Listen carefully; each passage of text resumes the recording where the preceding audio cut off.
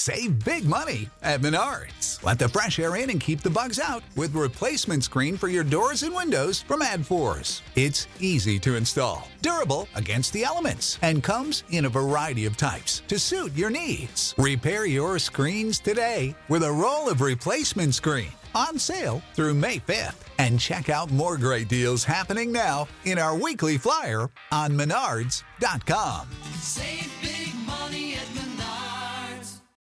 It ain't the left side or the right side, and it must be the fin side. Inside. It ain't the left side. Thank you, Solo D. Welcome to another episode of On the Fin Side here with Kat and Paul. Follow us on Facebook, Twitter, Spreaker, iTunes, YouTube, iHeartRadio, and Spotify. We're continuing our player-by-player breakdown of the Miami Dolphins 2020 draft class with Auburn cornerback Noah Igbinoghene. Repeat it with me, Igbinoghene, because you're going to hear, basically you're going to be able to separate the educated Dolphins fans from the non-educated ones, we'll say, based on how they pronounce this guy's name moving forward. But, Paul, before we get into the pick, one thing that was interesting was I'm sitting there watching the draft, and it's about pick number 24, and I get a text message from two different people who both tell me that DeAndre Swift is going to be the pick, the running back from Georgia. And then we get on the clock, and it's bleeding down. I'm like, come on, make the pick already. And it's a trade, and they trade from 26 to 30. And then when they trade to 26 to 30, ESPN's talking for 20 minutes about how the Dolphins should look at a running back, and they're talking about DeAndre Swift. So I'm waiting. Get down again, and it is not a running back, but a cornerback, where the Dolphins are stacked with Xavier Howard and Byron Jones. Noah Igbinoghene ends up being the pick. Were you surprised by this, and what did you think about it? I was a little surprised, but once I digested it, I liked it. Igbinoghene, who every time I hear his name, and this has nothing to do with football, I don't know if you remember that old Muppet skit with the manamana, do-do-do-do-do. Every time I hear Igbinoghene, it comes out in my head like that, and my brain after goes do-do-do-do-do.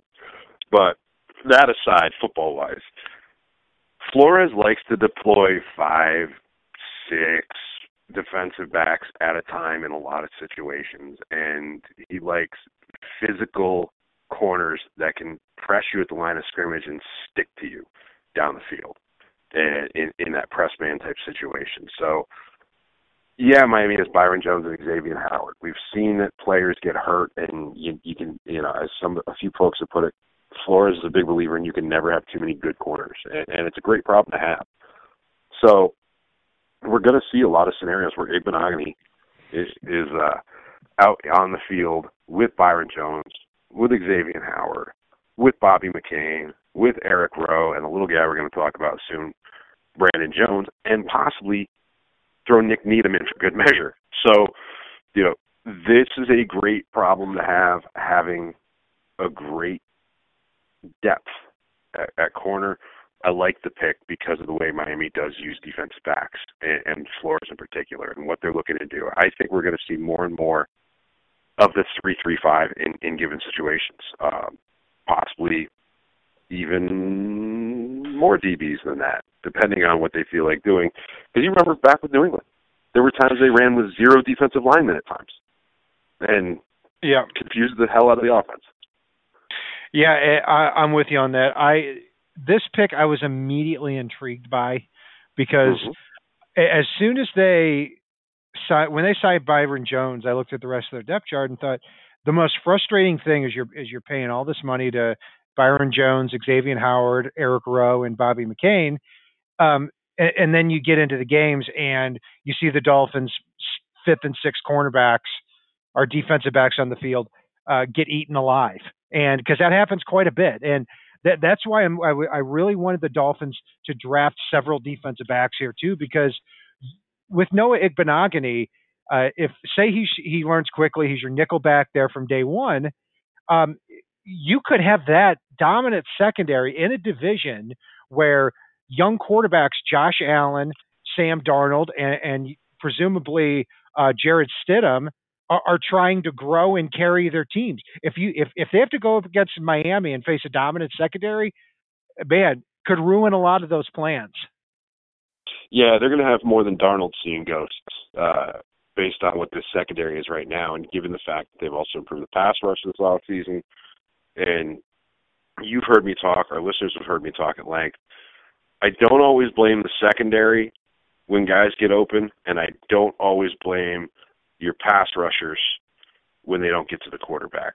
If your DBs can't cover, you don't have much time to get to the quarterback. If your pass rushers can't get to the quarterback, your DBs are going to end up looking bad in situations because the quarterback has all day to throw, and somebody's going to get open after a few seconds down the field. Somebody is going to get open somewhere the longer that you have to cover. So, love improving the secondary. It improves our pass rush as well. Yeah, and on the player, I mean, this guy has an unusual story.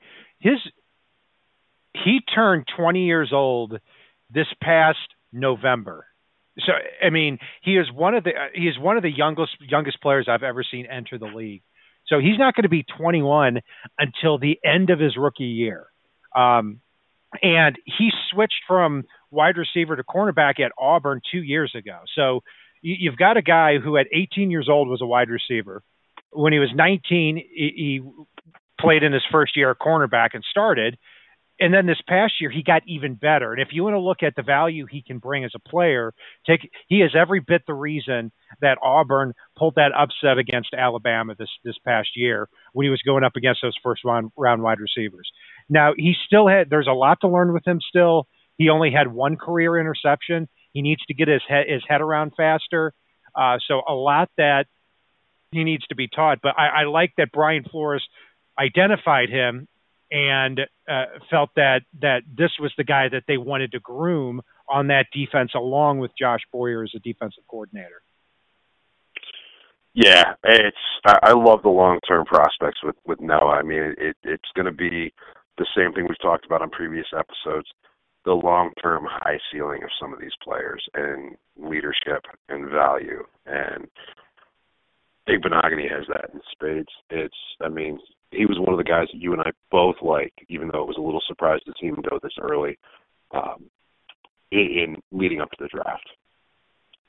Yeah, there were a handful of defensive backs I wanted kind of in this area that could move into the slot. Igbenogany was one of them, along with guys like Christian Fulton, Jalen Johnson. But Igbenogany brings a lot more upside than Jalen Johnson and Christian Fulton.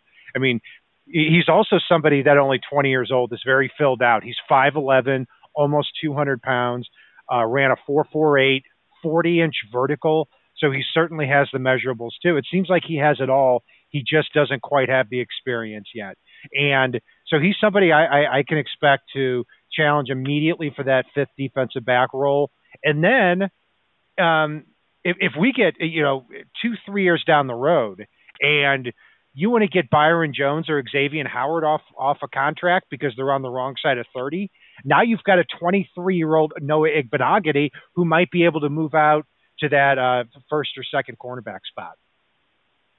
Absolutely. I'm with you on that. And for me, I give this grade an A- for him because it's a big step in completing the secondary. Yeah, I'm gonna go with a B+ on it. I also like that they moved down and also got a 4th round pick too. I mean, and of course, as we know, Paul has never seen a trade down that he doesn't like. I'm kind of in that same way, but Paul kind of takes it to an unhealthy extent. But I know he liked that. No doubt about it. It's my strange addiction. But they got an extra 4th round pick and they put that to good use the following or on day 3 of the draft too. So he's somebody I'm certainly looking forward to seeing a lot more here as a rookie. And that's going to do it for our breakdown of new Miami Dolphin Noah Igbenogany, drafted 30th overall from the University of Auburn. You can follow Paul and I on Facebook, Twitter, Spreaker, iTunes, YouTube, iHeartRadio, and Spotify.